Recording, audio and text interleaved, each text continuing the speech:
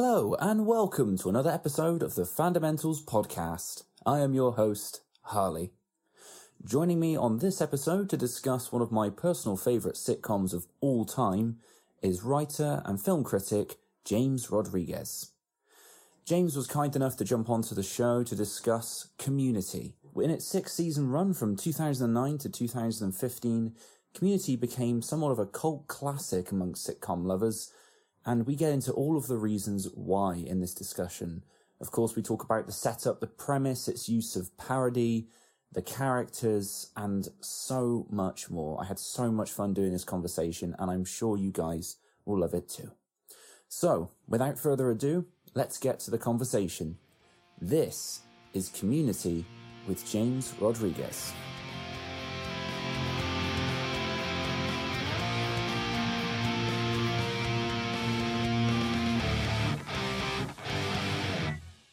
Hello, James, and welcome to the Fundamentals Podcast. Hi, Harley. Thanks so much for having me on.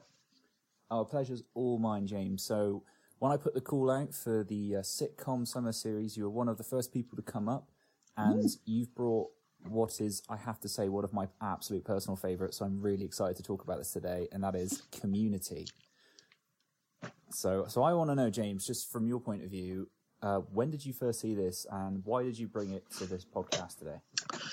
This is very much a case of something coming out at the right time for me, because I was in college when I first discovered this, and season 1 was airing on Viva, this music channel which is now defunct in the UK, and they only aired series 1, and it was coming out while series 2 was going on in the US. And yeah, the show took ages to reach the UK, but I just remember just randomly looking through my Freeview box and settling on 2 episodes. The 2 episodes were the one with the STD fair, and which I was like, yeah, that's fine. I'll see what the next episode is like. And then it was the Christmas one where they stand up to the bully, played by Anthony Michael Hall, and it's... Oh, yeah. And I just remember the bit where Troy gives Jeff advice to go with a Forrest Whitaker eye, and I'm just thinking, what is this? This is winning me over. And I just fell in love with it as I went through the first season, and yeah, it took ages to reach the UK, so I just thought, why not? I'll go online and watch it through other means. I even used a VPN to go through the weird Yahoo Screen season. And yeah, I remember that. Yeah, those are odd times. But yeah, I was very much like in love with it and keeping up week after week when I could. And also feel it's quite an important show for me because I was quite introverted and discovering my love for films, but I was quite hesitant of like speaking out because it's always that fear of speak out, get ridicule, and then I just close myself off again. But seeing Abed speak so openly about films, what they mean to him, and just pop culture references was very encouraging to me. And it was an absolute hoot to watch. Brilliant. I love that there's a personal connection there to a sitcom. I find that something that has come up with each of the guests is like there's always something that resonates with with my guest that comes on. And I think that's a beautiful thing about comedy and about TV in general. So, I mean, yeah, I can totally see why you do that. I mean, I would say straight off the bat, actually, what I've normally done in the past with this is just we look at the sort of the cast and the show as a whole. And I absolutely agree with you for the most part. I was the same. I think I discovered this. I'm pretty sure all of it was on Prime or Netflix. I think it is now anyway. I had the same reaction. It was kind of like, okay, what is this? I don't know. It's some good gags here. But then it just quickly devolves into just random pop culture nonsense. And I, same as you, I absolutely loved it. All the references, all the stupid jokes. It was the same thing as you. I was like, yeah, this is speaking my language, like obscure references and stuff like that. And I just think for that reason, that I feel that's one of the reasons why this show has become such it's almost like a cult sensation, isn't it? You know, it's one of those shows. It's not as big as perhaps like, you know, The Office or things like that. But more and more I find people are talking about this as time goes on. It just seems to be one of those that keeps building this following. And like the more, especially on like, you know, Twitter and stuff like that, you always find people are referencing this show, and it just seems to keep growing. And I think it must speak to people like us in that sort of pop culture zeitgeist. Yeah, that's it, because it doesn't go for the obvious stuff like here's a episode around James Bond or here's an episode around Harry Potter. It went for episodes around Heart of Darkness or My Dinner with Andre. It went for ones which wouldn't seem dated a year after the episode had aired. It goes for stuff which is very funny, but it isn't reliant on you knowing or being familiar with what they're referencing, because it works in of itself as well. Yeah, so it's a show that I agree with you. I think it's more accessible than you'd initially think. You know, because I think that could be quite intimidating as a premise. People might think, oh, if it's going to be referencing all these movies, am I going to get it? But I think a great example, one that just springs to my mind, you can tell me whether you think it's a good one or not. And it really stood out to me because I'm rewatching this at the minute and up to season 1. It's where they basically do mobster movies, but with fried chicken. Oh, yeah. That's a good one. And it references tons of gangster films. And I'm not someone who's particularly versed in them, but you still get it. You still get what it's referenced. Even if you don't get all the Godfather, Goodfellas stuff, it's still really funny because you understand the tropes and you understand the whole mafia family thing and what they're doing. And I think it's stuff like that where you don't have to fully get all the references, but it's playing with the archetypes of those stories very well. Yeah, I agree. That's a really good episode. And I would think as well, another really good episode which does the same thing is just a couple later, the first paintball episode they do. Yeah, absolutely. Which I recently found out, directed by Justin Lin, the guy who made the Fast and Furious franchise what it is today. Seriously? Yes, he directed a few in the first season, possibly second. That's insane. How did I not know that? But that's incredible. That is really why it feels like such a good action film, as well as a lovely half-hour episode of comedy. No, you're right. Yeah, it's right there in the credits. Absolutely fantastic, and that makes sense because the way that whole thing is shot is amazing. It references, you know, stuff like The Matrix and Die Hard and all these action movies. But again, you don't have to get it. Like, it's just playing around, and it all takes place within, well, a community college. So it's grounded at a level that's kind of understandable and familiar. And I just think that's brilliant. And even the fact that it plays with sitcom tropes, I quite like as well. Even in the first season, because we've talked a bit about on this show about the different sitcoms and how, you get the will they, won't they relationships, you get the different dynamics and characters. And someone like Abed, for example, as you say, he's kind of like the fourth wall breaking character that just points all of these things out as you go. And I think for that reason, it just makes it such an enjoyable show to watch, because at no point does it kind of get stagnant or, does it kind of fall into those tropes? Or if it does, it does it with a bit of a wink in the nod at the audience. Yeah, it was wonderfully meta, but not too much that it was patting itself on the back all the time.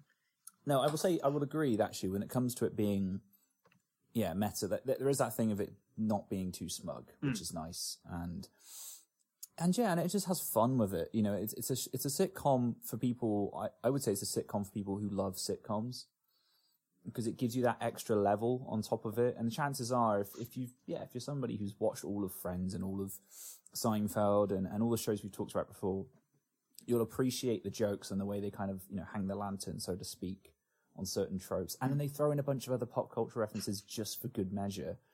But on top of all of that, it's a lot of fun as well. Even if you don't enjoy it on that level, I think there's still something else in it with all of the cast of characters you have. It does feel like a show which is very much its own thing. You sometimes have some which feel like they blend in together, but on what other sitcom are you going to see an episode with a zombie episode with the songs of ABBA playing in the background? Yeah, exactly. Yeah, there's so much to it, and that's kind of what I love about it, because I feel like the pilot gives you that vibe of like, oh, okay, I see where this is going, but then it very quickly abandons that premise within about 3 episodes. And he's just kind of like, oh, okay, we're just in for a weird ride here. All right, I'm just going to go with it. Why not? And it's interesting how as the seasons go on, it seems like they're like, especially season 2 and 3, they seem more committed to doing weird stuff and hoping the audience will come along with it. And I think this really works, especially when they suddenly go to, it's a flashback episode, but the flashbacks are to episodes that never aired. It's all brand new clips rather than just a cheap money saving tactic. Yeah, it's genius, man.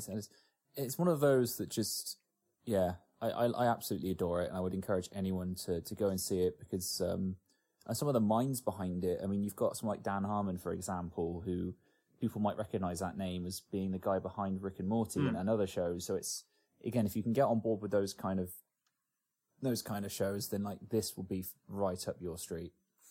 It's amazing how many people have gone on from this show to bigger things, not just the cast as well. You got, it was scored by Ludwig Göransson, who has gone to score The Mandalorian, Black Panther, Tenet. He's a Tony Award away from being an EGOT. He's got, it's unbelievable.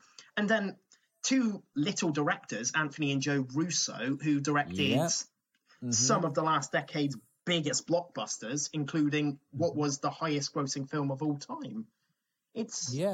And they came from this little show. It's unbelievable.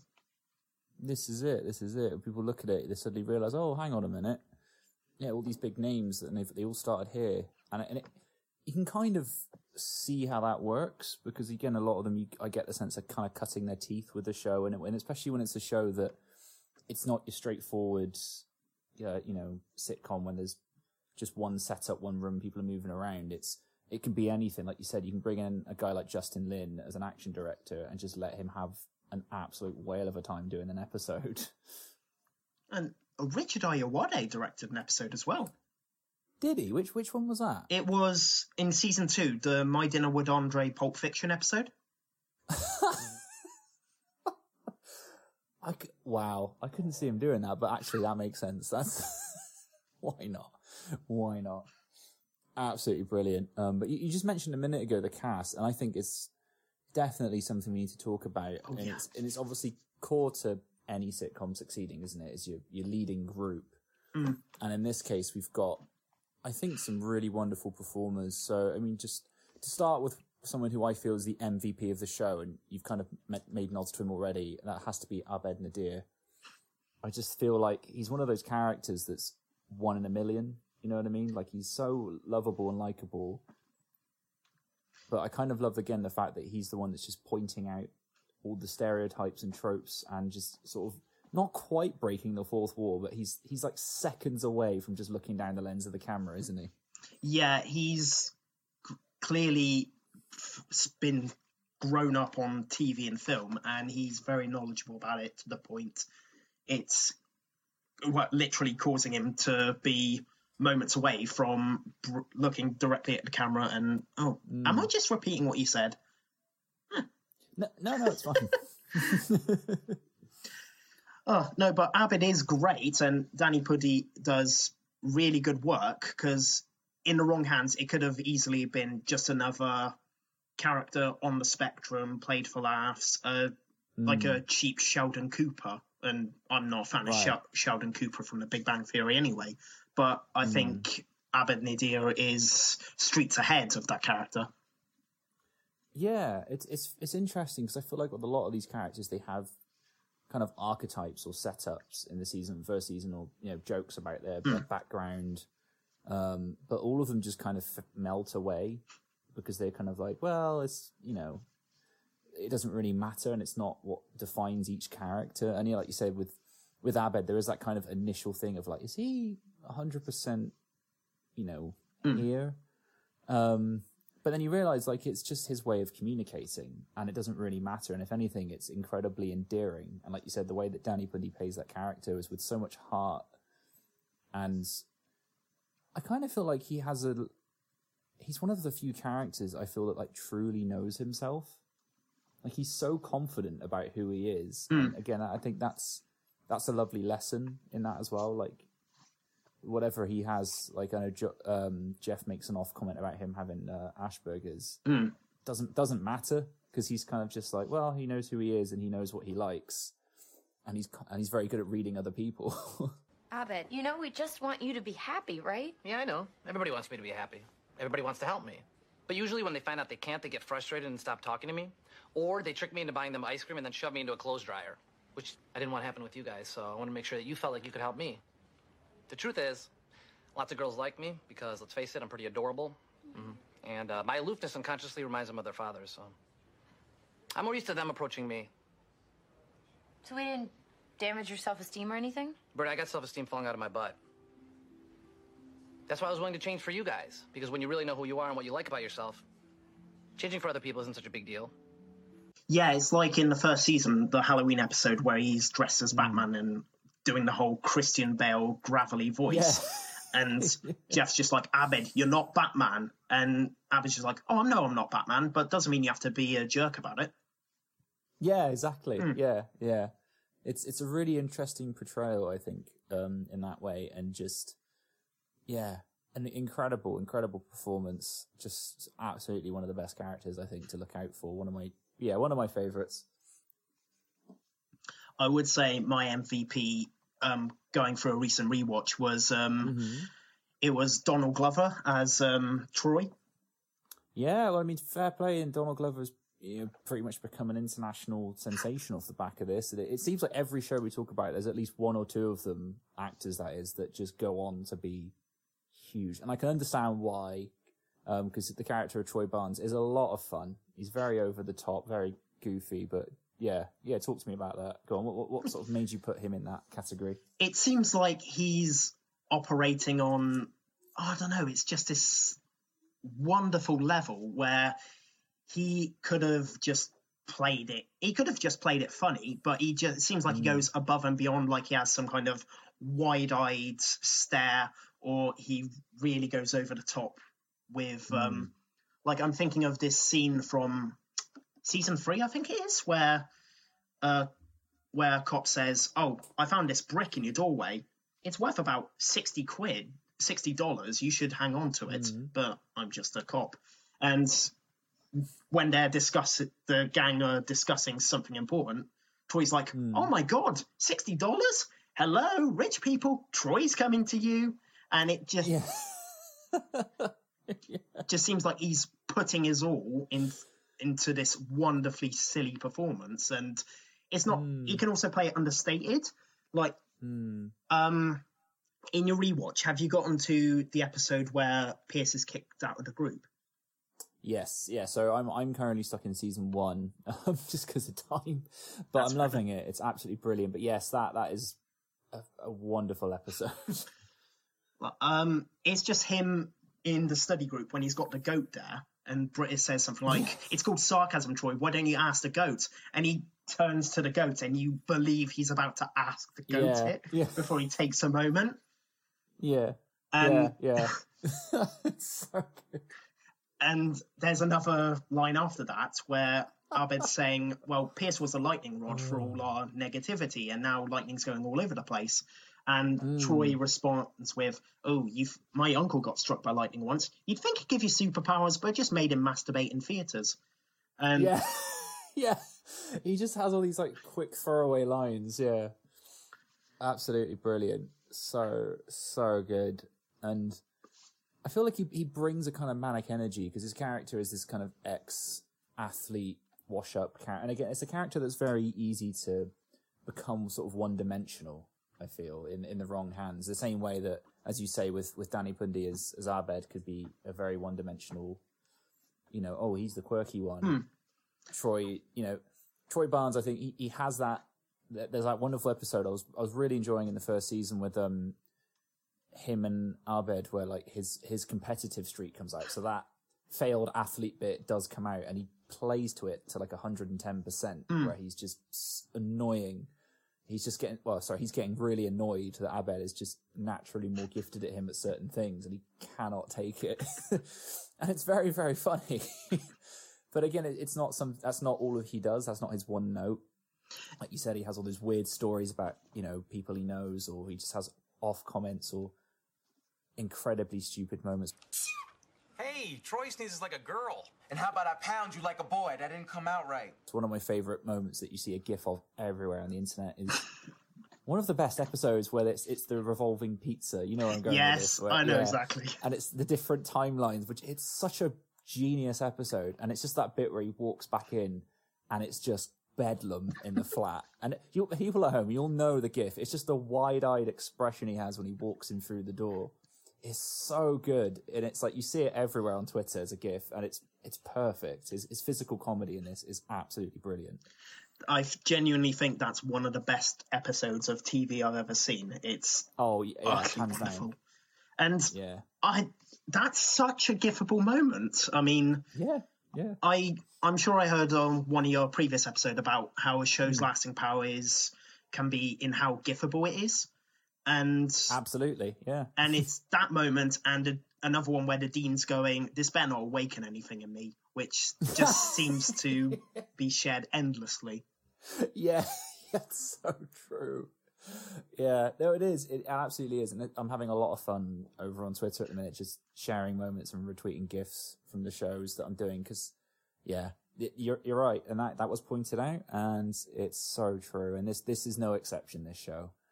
But speaking of with Donald Glover and Danny Pundy, I feel we have to talk about Troy and Abed as a pair. Because I hadn't remembered this properly, because I was going back and with a lot of the shows we've talked about, it is often the way with sitcoms, or with TV shows in general. You find it takes a season or two for them to hit the rhythm of the characters and the pairings that work. But I didn't realize in this one, they kind of get it right from the start. Like by putting Troy and Abed together, it's quite an unusual pairing for what the characters are set up to be in like the pilot episode. But their chemistry is so much fun. And like you get all the Troy and Abed in the morning stuff like straight away. And I thought it was later on, but watching it back, it was like, oh no, they're doing this in like season 1 and it's so good. Troy and Abed in the morning. Nice. Welcome back, all you night owls. Troy, why don't we open up the phone lines? Talk to us, lonely hearts. We got Jeff W. calling. Hello? Hey, Jeff, what's your question? Who is this? Great question, we're us. You guys, it's 3 in the morning. I'm trying to sleep. I'm sorry to hear that, Jeff. Why don't you stay on the line and we'll get your information? Yeah, we'll get you the help you need. Our next caller is Annie E. What's on your mind tonight, Annie? Hey guys, long time, first time, love the show. Appreciate you. How can we help? You can shut up and go to sleep! Well, Jackson Jills, that's about all the time we have tonight. Yeah, until next time, may your dreams be sweet and your nightmares be spooky monster scary and not Grandma Died scary. Troy and Abed in the morning. Nice. Yeah, I mean, it's at the end of the second episode where they're doing that awesome rap in Spanish. And yeah, their chemistry was just, doesn't feel like something they workshopped like this and improved later on. It's something which they had an idea and they did it quite well from very early on. And Troy and Abed complement each other very well. It's like Abed is not good with change. There's another flashback episode later on where you see Abed's just freaking out at the prospect of the clocks going forward an hour. And and Troy obviously helps him through it, but it feels like as time goes on, as after Troy leaves, Abed is a lot more comfortable with change to the point where he's essentially leaving the show and going to do his own spin-off adventures by the end of it. And it works quite well, I think. Yeah, it really, really does. And like you said, I think it has to be natural chemistry. Like you said, there's no way they just played around it. I think they just figured out straight away these guys bounce off each other very, very well. And it feels, well, I feel like it's the kind of, I would say Abed is the straight man most of the time, but then I feel like they switch that up quite a bit. Like you said, when there's moments where he's struggling with change or something, he doesn't know how to communicate. Troy is kind of the straight man, but then it kind of flips back and forth because as we've discussed, Troy is kind of emotionally unhinged quite often. So it's a lot of fun just seeing those two guys just bounce around off each other and just one of the highlights of the show, I think. No, that is right, because later on when they're pursuing Troy and Britta as a potential relationship, Troy is on a date, but he's constantly worrying about how Abed is. And and it's such a good relationship. You believe utterly in their friendship that when they go to war in that blankets and pillows two-parter, it feels really sad to see them at each other's throats like that. Yeah, that's absolutely right. I forgot about that. Again, I'm enjoying rewatching this. I can't wait to get to so many of these moments. Yeah, absolutely wonderful. So I think, to be honest, that's a good shout. And again, Donald Glover obviously now has gone on to do tons of other stuff. Not just even acting and music as well, unsurprisingly, but there you go. So kind of working my way through the other cast. Why not start at the top here? We've got Jeff Winger, played by Joel McHale. I think a very interesting protagonist in some ways. Like slightly predictable, but played in a way that's enjoyable enough to watch, if that makes sense. Jeff, you made Annie cry! Well, if it's any consolation, this is the last time that will ever happen. No, I get what you mean. It's you expect him to be the smug, in love with himself type, and Joel McHale does that very well, but he also does portray the fragile ego of Jeff quite well. And it's early on, Jeff says about how he was raised on TV, and he feels like very much a bridge between Abed and the rest of the group in some ways. And like, I remember there's one episode where Annie's upset and Jeff's like telling everyone, look away, don't let her manipulate you. And Abed's like, oh, don't worry, I only connect with TV. And then he starts to well up, and Jeff says to him, she's the Ark of the Covenant, like using pop culture reference to get through to him. Yeah, that's right. Oh man, I mean, again, there are clips definitely going in here. But yeah, that is such a great moment. I forgot about that. There's so many, but yeah, you're right. I hadn't thought about that actually, but you're right. Yeah, Jeff is kind of the bridge between Abed and everybody else. Really, that's a really interesting observation. It could have been so easy, like in that first episode, like Abed is Jeff's lackey, but I love that they don't go that very obvious route. And I'm just going to continuously go to episodes to reference bits, but please do. God, I'm going full Abed. Yeah, you are. That's fine. Cool.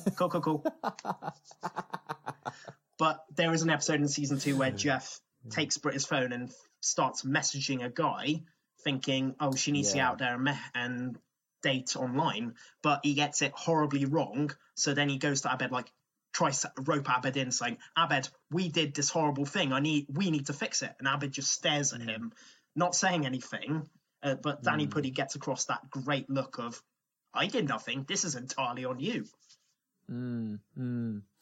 Yeah, you're so right. Yeah, he's not manipulated in any way by Jeff. And I kind of think that's the nice thing about Jeff's character is it's, as you say, the smug, arrogant leading man who is obviously going to learn to better himself. That's kind of foreshadowed heavily in the pilot episode of like, these aren't the typical people he could just walk all over. Like they're a bit more resilient than he realizes, and there's a bit more to life than everything else that he's previously known. So that is like heavily telegraphed. But again, like so many other things about the characters and stuff in this show, it kind of falls to the background pretty quickly. It just becomes a series of crazy antics, and and it makes sense because I forget, but towards the end of the show, doesn't he end up becoming like a professor in the college as well at some point? Yeah, they eventually bite the bullet and have him graduate, and essentially they do a repilot, like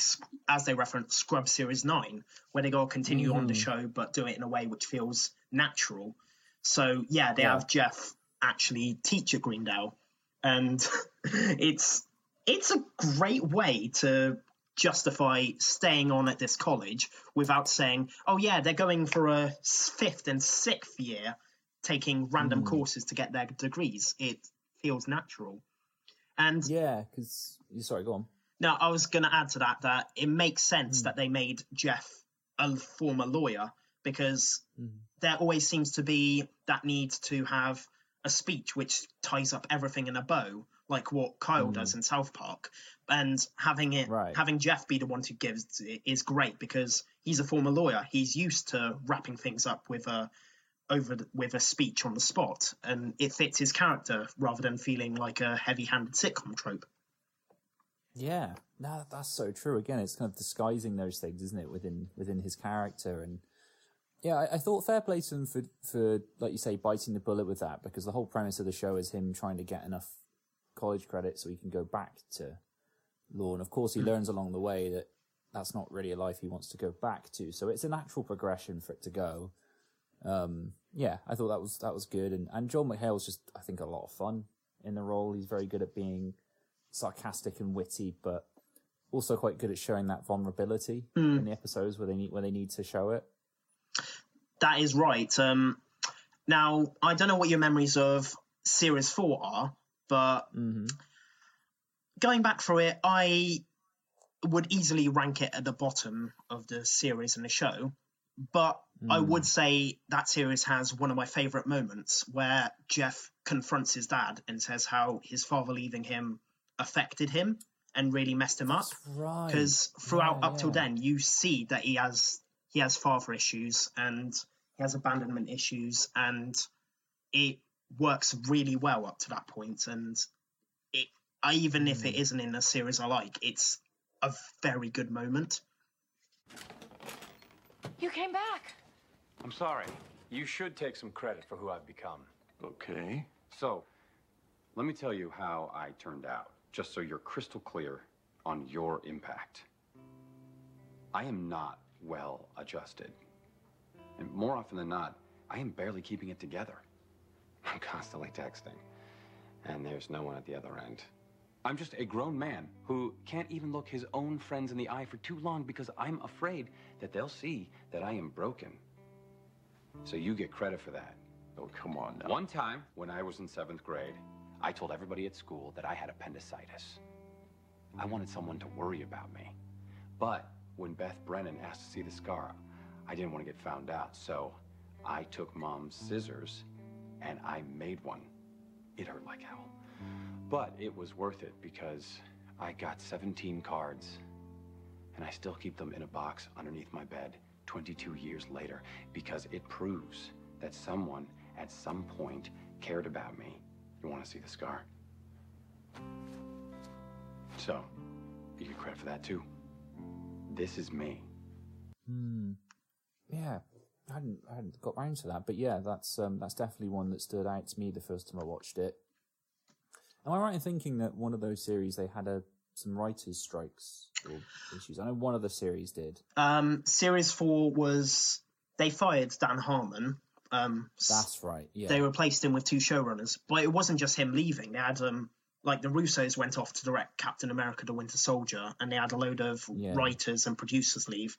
So it felt very much off, like it was trying too hard to be Community. And what I said before about they don't go for the obvious pop culture homages, you can feel the change when the first episode is a Hunger Games parody, and the film came out the summer before that episode.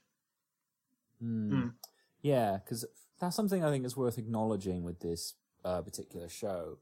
And it happens with quite a few shows. Sometimes you get the weaker points, and this one does have them. It was kind of foreshadowed by a couple of my guests who've referenced this already, and how the show does kind of peter out eventually. But then I don't necessarily blame the show as a whole. I don't think it's a bad show by the end. I think it's just a case of, as you say, there's writer shakeups, and then there's cast members leaving, and unfortunately with any sitcom, once you've got the group and you've got them established, as soon as you take even just one person out, it tends to mess with the flow and the dynamic and what was kind of making the show work in the first place. So, because if I remember correctly, I think Chevy Chase is the first one, isn't he, to go? Yeah, there was an I know there were some issues there. Yeah, up until series 3, like Pierce, I think he works as part of the group, but they play up here how awful he can be a bit too much. And it feels like they make strides towards improving him, especially by the end of the third season. But then series 4, they throw that all out and double down on his racism. And Chevy Chase, that's what caused him to leave, because he spoke out that he didn't like this direction. Unfortunately, he used a very horrible slur while he was speaking out about this racist direction. And as a result, series 4, they have him have a restraining order against him for some off-screen stuff. And then a few episodes later, they actually kill him off. Yeah, that's right. It's a shame because, I think the character of Piers Hawthorne actually is quite a lot of fun. Again, watching it back over the first season, like, he is kind of awful, but they do the thing and they do it. It's what they did in The Office and other shows, the US one that is, and other shows where they give the character moments of redemption. Or sort of, so you can try and understand, like, there's a bit in the first season, I'd forgotten about it, where, Pierce basically pants, Shirley, and it's awful and it's not funny. But what's hilarious about it is like, he struggles, he's kind of like kicked out of the group, as we referenced earlier, and then it's this kind of whole thing of him being a bit arrogant, and they have a confrontation later on, but he kind of admits that he actually respects her in that moment, and he thinks the reason why he can get away with such a stupid joke is because he thinks there's nothing he can do to bring her down, because she's this very powerful woman who's on her own raising kids and is bettering herself through education. And it's quite a sweet moment. You're kind of like, oh yeah, he has these little glimmers where, like, okay, he's a bit of a overgrown man baby with a lot of issues, but he's kind of sweet sometimes, and he just wants to belong. You get that sense from him as the show goes on that, like, as you say, that they allude to his past and his extremely problematic dad. Oh yeah. And you realize like, this explains a lot. You can maybe think about one of my favorite episodes where they enter a video game that his dad set up in order to get his will, and Giancarlo Esposito shows up as his stepbrother, and it's so funny, but it also explains a lot about his character.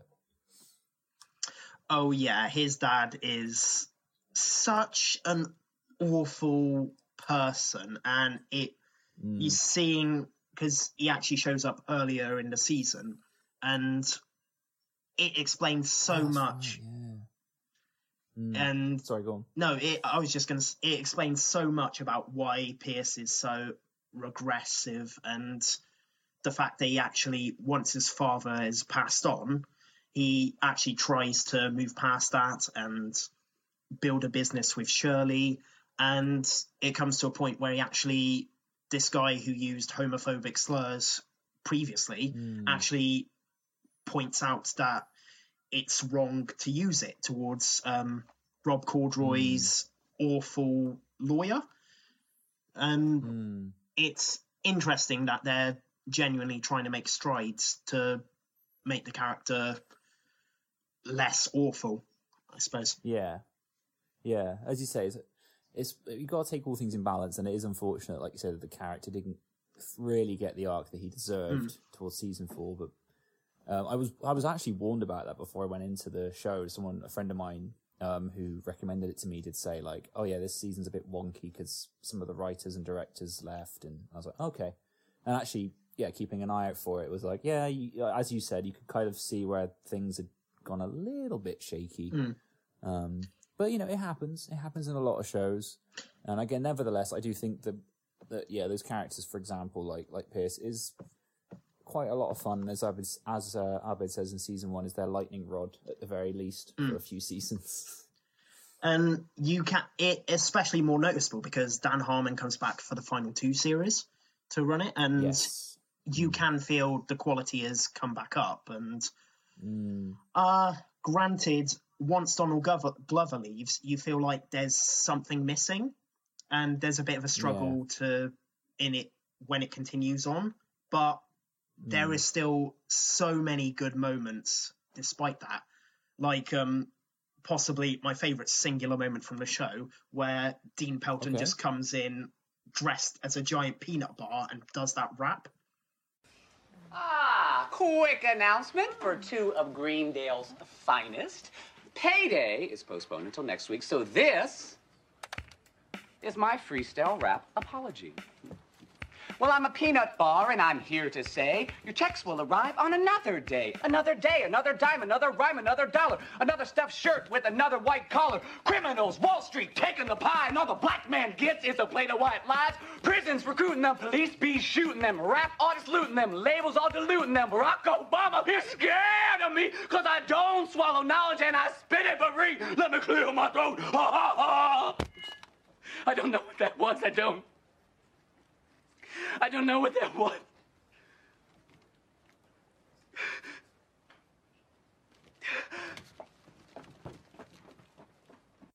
I forgot about that. Do you know what? Now you've mentioned him, not one of the core group, but definitely somebody who is one of the core players, really, let's be honest. Jim Rash as Dean Pelton. What a sensation. Just, like you said, for as a character who just does stuff like that all the time, who runs around in various costumes, making all sorts of bizarre comments and ideas. It's just a really fun character because, again, it could be an easy stereotype to play. You know, when you have a Dean character in kind of college humor films or sitcoms, he's usually the straight-laced, you know, trying to stop all the fun, or as, you know, kind of the desperate, just everybody love me character. And he's somewhere in the middle, but is also nowhere near either of those things. Like, he wants to get on with it, everybody, wants the school to be a success, but he's also a complete lunatic at the same time. Oh, yeah. The reason this study group gets to have so many adventures and so many school-shattering events like paintball or the floor is made of lava is he's just indulging their every whim. He just wants to please people, but he wants so much to get the study group to like him. And just... And you know what? Jim Rash must be having an absolute blast. He's this Oscar-winning screenwriter who gets to put on these wonderful costumes, touch Joel McHale's chest a few times. He must be loving it. That's so true. I forgot. Yeah, he was a screenwriter before he did this. What did he get it for? Now that you said that, The Descendants. Look it up. Oh, that's what it was. I don't think I've seen that, but still, like, fair play. It's a good film. Yeah, what a talent. And I remember hearing in some interviews behind the scenes that apparently, like, he was kind of the dark horse of the show. Like, he was the guy that when it came to, like, improvising and stuff like that, like, a lot of the other cast felt intimidated doing a scene with him because he could just ad-lib some insane stuff. And like, I feel like every show has at least one person who's really good at stuff like that. And you can tell it's him because he said he's just having an absolute blast running around in these stupid costumes. And even, you mentioned it, it was a bit of a cheap trick to do a Hunger Games episode. It's still very funny with him dressing up in all the sort of Katniss dresses that he manages to get a hold of, like changes them every 5 minutes. And it's a lot of fun. I just remember him doing stuff like that, or dressing up as a Dalmatian and just all sorts of weird stuff. Or there's a series 3 episode where he dresses half he's the dean and half as a housewife, and he's doing like back and forth, and he has a blast with it. He goes off and then he comes back and he's like, right, I didn't think this through. I need to go to the bank, and what am I going to say with all this?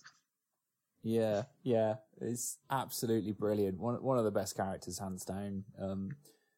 I think speaking of other staff members, I've just clocked here Ken Jeong, Senor Chang. I mean, good grief, this guy. Talk about insane staff members. Like this, he takes it to another level. I mean, people might know Ken Jeong for like the Hangover films and stuff like that, but I feel like this is where he really got to shine. If you watch this series, just from day one, he's as a Spanish teacher that is just very clearly unhinged in every sense of the word. I don't want to have any conversations about what a mysterious, inscrutable man I am.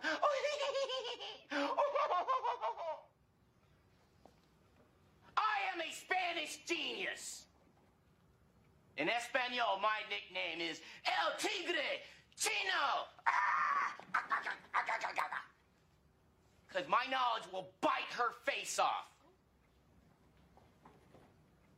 So don't question Senor Chang, or you'll get bit. You bit. You bit. When you get to the end, it's very interesting to see how Chang has where Chang has gone. The fact that, yeah, he starts out as a Spanish teacher, then it's discovered he's fraudulent, so he becomes a student trying desperately to get into the study group. And then he becomes a security guard who becomes a warlord that takes over the school. And in Series 6, they introduced this character, Frankie, played by Paget Brewster. And there's this excellent bit where she's just utterly baffled at the idea that Chang, who's with them and just been this crazy guy who's can't even do PowerPoint and is mucking up egg tricks, who just used to teach at that school. And the idea... but it's so good. And he's responsible for, like, one of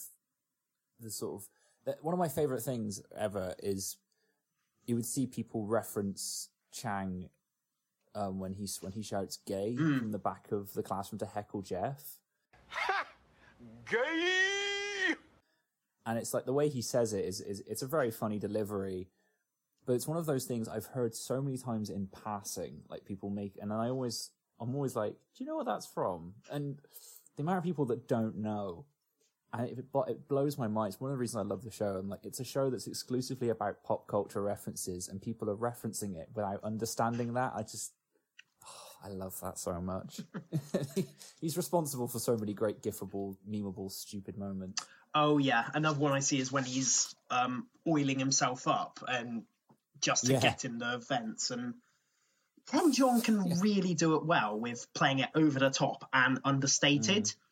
But there's an episode in Series 5 where they're doing the polygraph test, and Chang is just like, "Oh, come on, ask me anything." And he's asked whether he's ever touched himself in the study room, and he just simply takes it off and walks out without saying a word. Yeah. And then later on, he comes back and he's just like, "I did it everywhere, everywhere." Yeah, and it's that he just screams. Yeah. He's so over the top, and I love the fact that Chang becomes like a verb by the end of the show, and he's like, he turns up after crawling out of the sewers, and he's like, "I have Changnesia," and there's like a whole documentary episode where they're trying to work out if he's just faking it or not, and it's so over the top and ridiculous, but it's hilarious. Oddly enough, he's not the only one whose name becomes a verb, because Britta, her name is used to mean mucking something up, and like, have you Britted this up, or you are the Britta of Britta of people. They use it a lot as a verb and it's just a wonderful thing.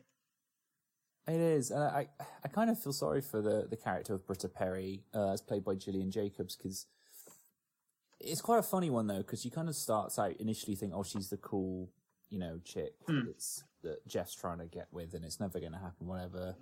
It's going to be the will they, won't they? That all goes away very quickly, and you kind of realise what I liked, and I also felt a little bit sorry for the character, because she becomes very unlikable very quickly, is this whole thing of it's kind of making fun of people, basically, who are more interested in saying they have a cause than actually doing anything to help a cause. And they address that quite early on in like season 1, where there's that whole protest episode.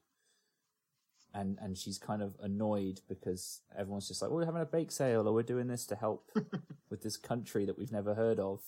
And she thinks you need to be like, suffering if you're going to be basically doing protests in order for it to be legitimate.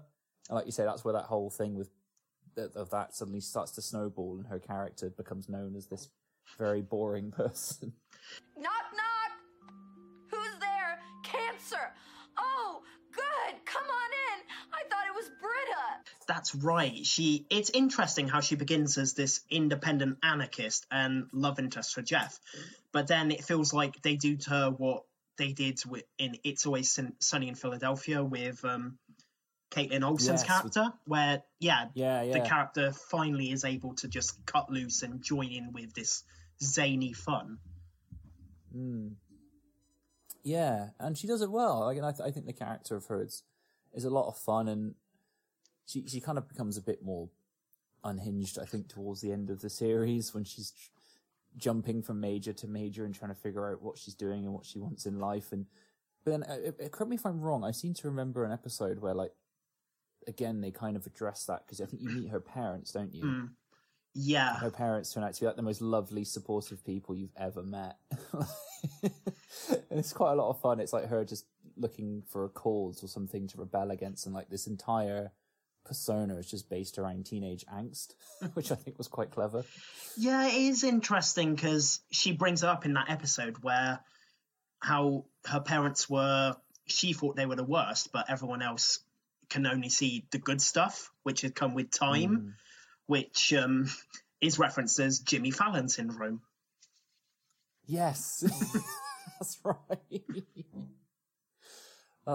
It's so, yeah, that's so true. But no, in fairness, again, she's a fun character. I think has a lot of great lines and tricks. And I like that, even though they kind of turn her into a little bit of a joke, sort of, as the show goes on, the actress clearly leans into it. And again, I like the fact that they kind of did away with the will they won't they, because I like a good will they won't they in a sitcom, but it's very clear that her and Jeff are just not compatible whatsoever. I prefer them as not, rather than one of those dragged out will they won't they, because I think they did it best where they'll just cut it off at the beginning of series 1, no, at the beginning of series 2, and then close to the end they reveal, oh no, they've actually been hooking up in secret all this year. And it's just makes sense that, and they're not even, they know they're not going to work as an actual couple, so they just go and do it anyway. And yeah, Gillian Jacobs does go all in, and she is so committed, and it's wonderful to watch. It really, really is. And yeah, I think, again, it's just another way of bypassing another trope, because it wouldn't make sense for the show to lean into that. And speaking of other characters, of course, we're now getting up to the others. I mean, Alison Brie as Annie Edison, sorry. I mean, Alison Brie, anyone who's watched Mad Men or BoJack Horseman or just, I don't know, anything of sort of TV in the last decade, you have seen her in it, because she's just incredible. And she's no exception in this. Oh, she is excellent. And it's interesting. They begin her as like the nice goody-goody overachiever.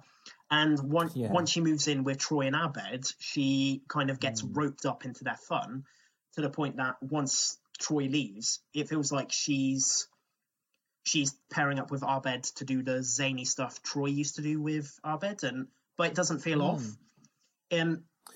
There's an episode where Abed dresses as Batman and goes to confront his landlord, which is spun out of a lie which Annie is told, because she does want to admit she broke his DVD of The Dark Knight.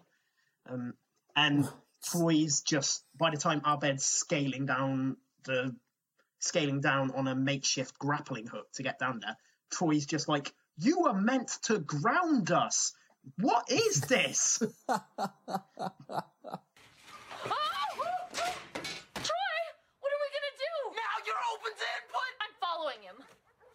Moving in here was supposed to tone us down. It's one of those characters that, again, similar to the Troy Barnes, because they come from the same school, where she's somebody who is a high achiever, in education, but has a breakdown, as is revealed in the show. And so again, I think she brings that kind of energy to it, where if you pair it with Abed, she can be a straight man, when Abed's not figuring life out, or, not coping with something, but then at the same time, she can also bring that manic energy to the character that can suddenly just lose it and is not very emotionally stable. The only reason I slammed Jeff's head against the table was because I wanted to feel like an adult. So yeah, you can get those moments where you sit there in a completely ridiculous situation. And it's like, hang on, how did you get here? And it's like, oh yeah, she's got that in her still. She's not like 100% there, but it's a lot of fun. It's a really fun character, and she has some great moments. I think, again, just watching over the first season, I think it's when Chang threatens to like give everyone a lower grade or something really simple, and the scream that she does. I'll see if I put it in here because it's really funny. It's really over at the top. That's brilliant. Oh, she is. Oh, the cast is all committed, and her especially. It bothered me, like, because after they leave Jeff and Britta behind, it bothered me they went for Jeff and Annie as a kind of will they want they of the show, because it's a weird one, isn't it? Yeah, because when they begin, she's 18 and he's about 35, so he's nearly double her age, and it just feels a bit creepy in that regard. Yeah, I don't think they ever really address it fully, because you have to, obviously you'd know because you've seen it recently. If I remember correctly, with the way the series ends, it's never really addressed, is it? There's kind of like I seem to remember like a fantasy sequence or something. Like he imagines coming home to her as like a homemaker type in that sort of scenario, but something's not quite right. And it's never like fully resolved or be like, yes, they live happily ever after. It's more just kind of open-ended, it seems. That's what I remember anyway. Yeah, from binging 6 seasons of this show in 2 weeks, it seems like, yeah, I'm committed, deal with it. No, I appreciate it. Hey, you gave me an excuse to dive back into this show. Thank you. That's what we like. That's all right. But it feels like, because at the end of the first season, Jeff kisses Annie, and it feels like they do address after that how it shouldn't have happened and how Jeff was creepy for doing that. And it feels like after series 2, they still hint at them two as being a thing, and it feels less knowing about the age gap. And then by the time you get to the moment you mentioned, the dream sequence, it's Jeff's struggle to let go that people are moving on, that this family he built are going their own ways, and it's him imagining a life with Annie, but Annie in his fantasy says to him, but are you sure this is what I want? And yeah, that's right. Yeah, which is as much as Jeff can romanticize it, Annie's still a person with her own wants and her own dreams, and she makes the decision to go and work for the FBI at the end of it. And I mean, okay, that's a direction, and it's just interesting they don't have her. I like that they do that. They don't have her suddenly be swept up in the charms of Jeff and this guy she's had a girlhood crush on for years. She has her own agency. She chooses what to do herself, and she goes her own way. Yeah, which is fair enough. And again, it's just an all-round amazing performance. And I feel like, in credit to her as well, because she's another one who's going on to more and more stuff.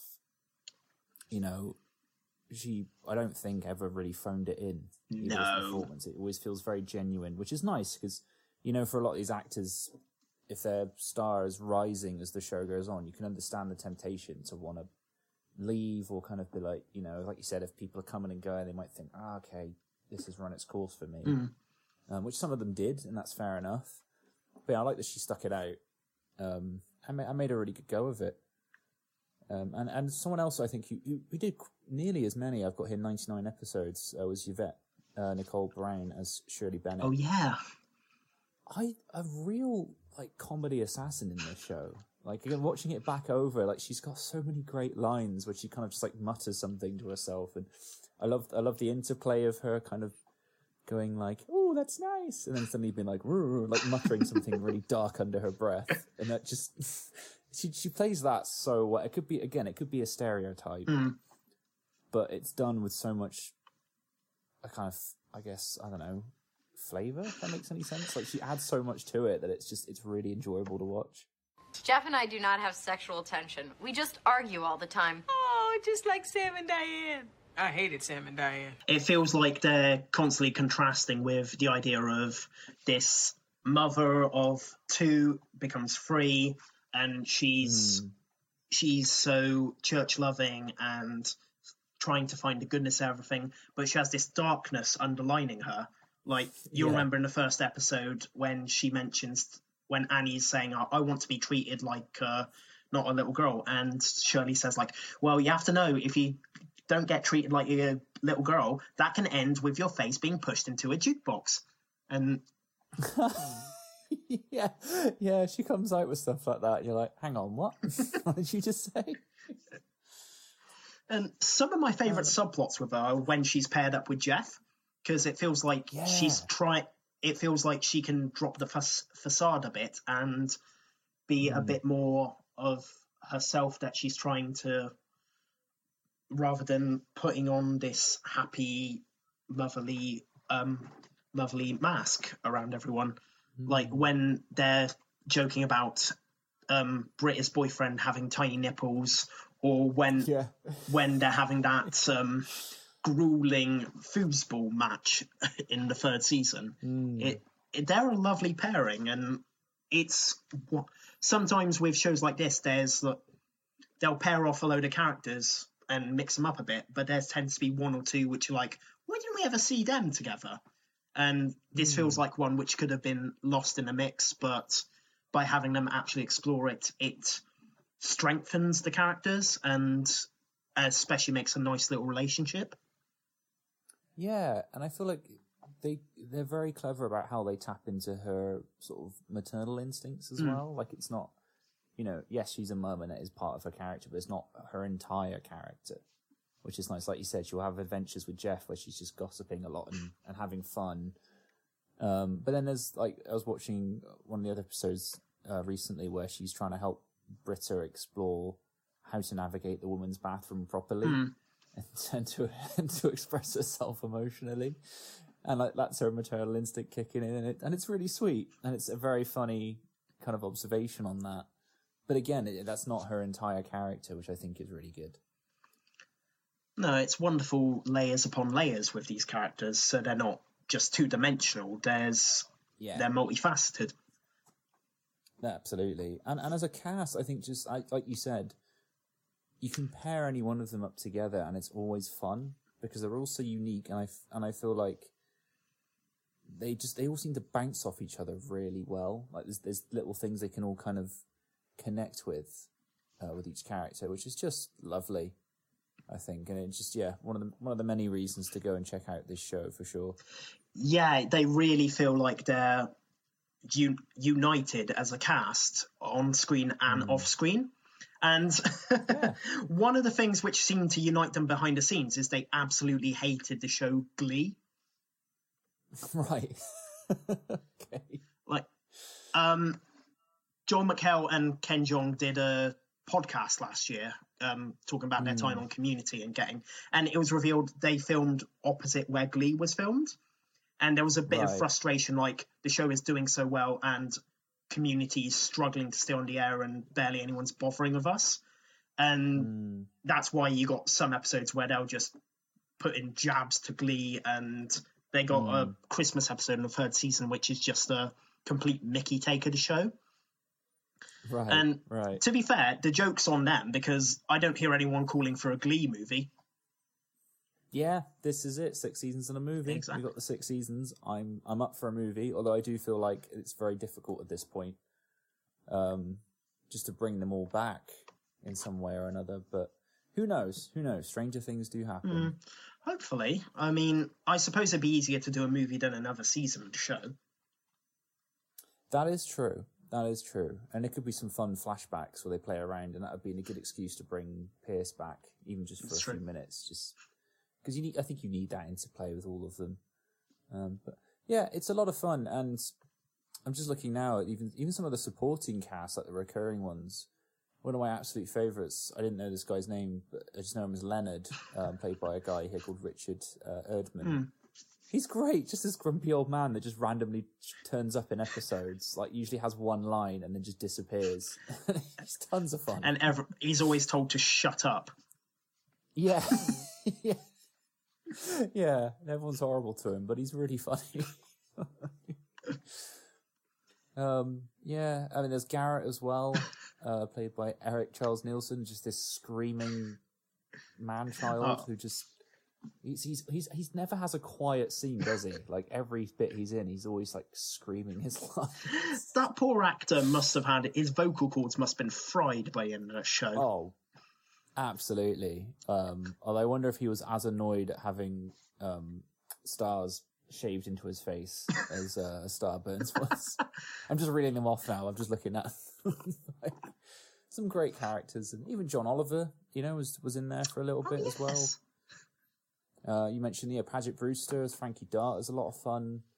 One of my absolute favourite actors of all time, and I'm so glad he's in this towards the end, was Jonathan Banks as Professor Buzz Hickey. One of my favourite gags of the entire show, where he's an illustrator who can't draw ducks. And he keeps repeating, publishers are interested about his duck. Yeah. Yeah. Looked like you were doodling chickens. He is a duck! Uh-oh. I think just as someone who's a big fan of him playing Mike Ehrmantraut, seeing him in this show, in that role, I loved it. I loved it so much. It was so nice just to see him do a comedy. He's only in it for 11 episodes, like towards the end, but yeah, absolutely hilarious. Really, really good. The reason he didn't come back was because he reprised his role of Mike in Better Call Saul instead. Yes, yeah, that's right.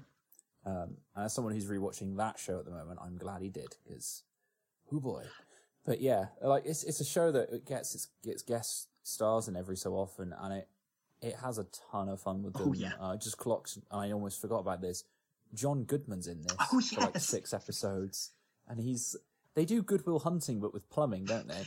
Yeah, that's Troy's thing in about series 2 and 3. That's right. Yeah, and John Goodman's kind of like the villain of that story. Yeah, he's trying to manipulate Troy into joining the air conditioning school. That's right.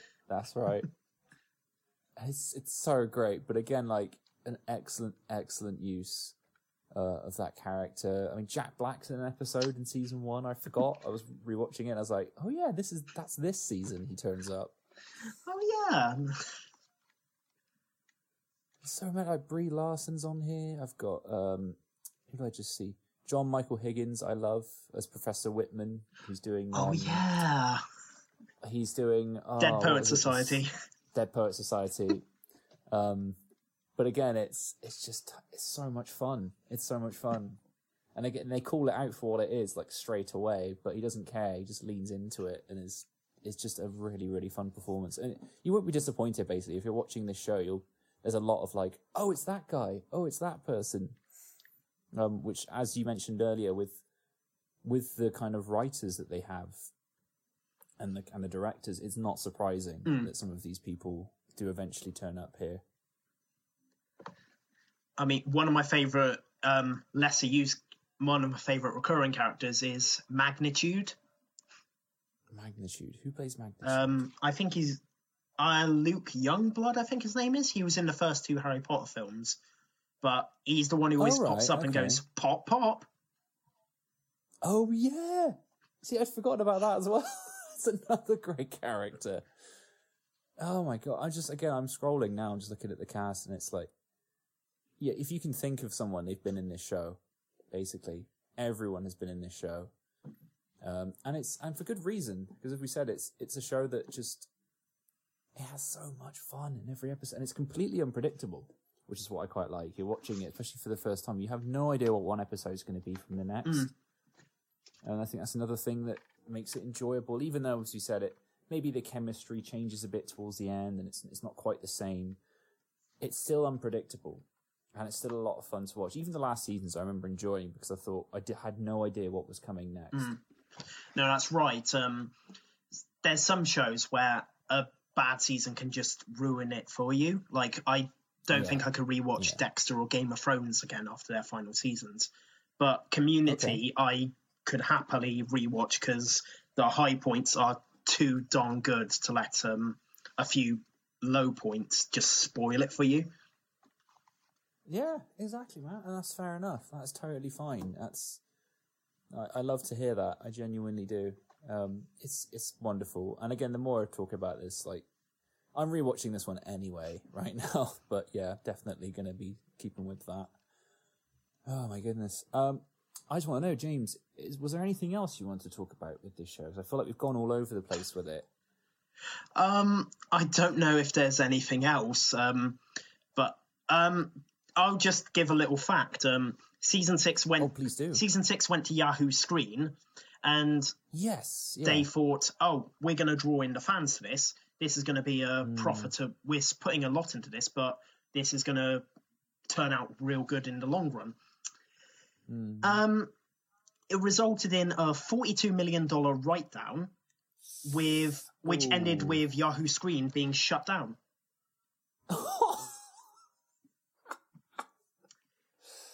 Oh, that's a brutal fact to end Yeah.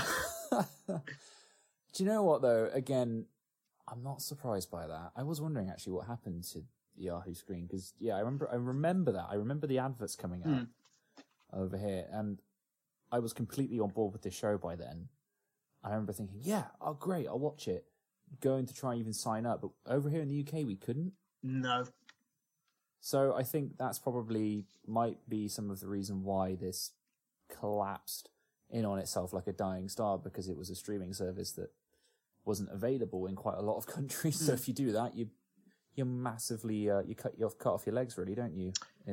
No.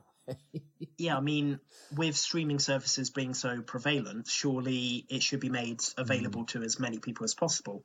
I mean, Disney Plus we didn't get for nearly a whole year in the UK, and so many people in the UK had pirated The Mandalorian before it even came out over here.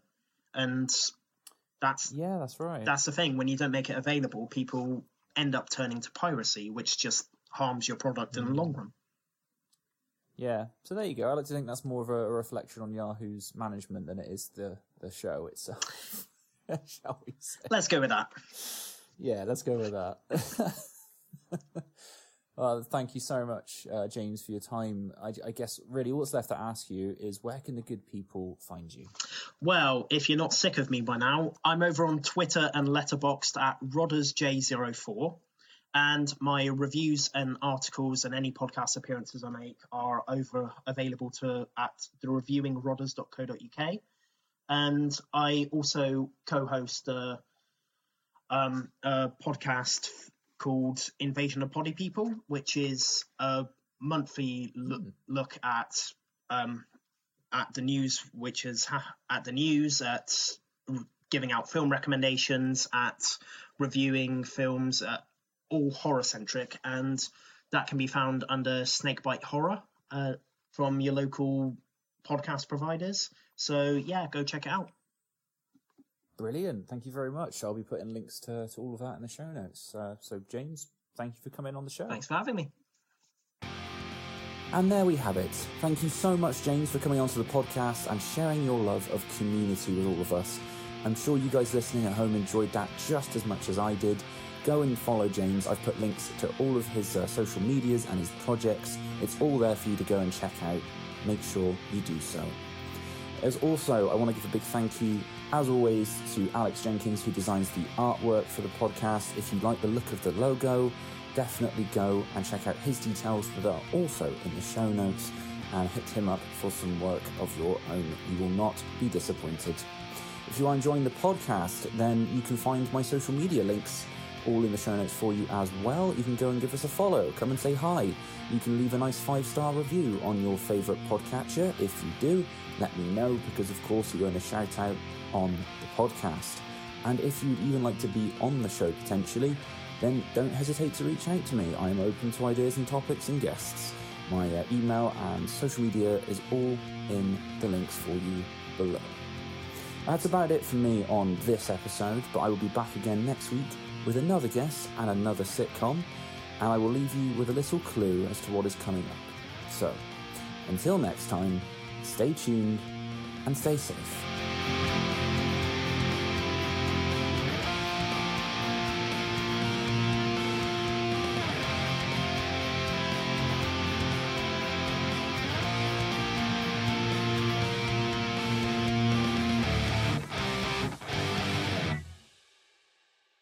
59 years, the name Sturgis was synonymous with tools. Well, until Cloud9 moved in up the street, and then a month later, we lost everything.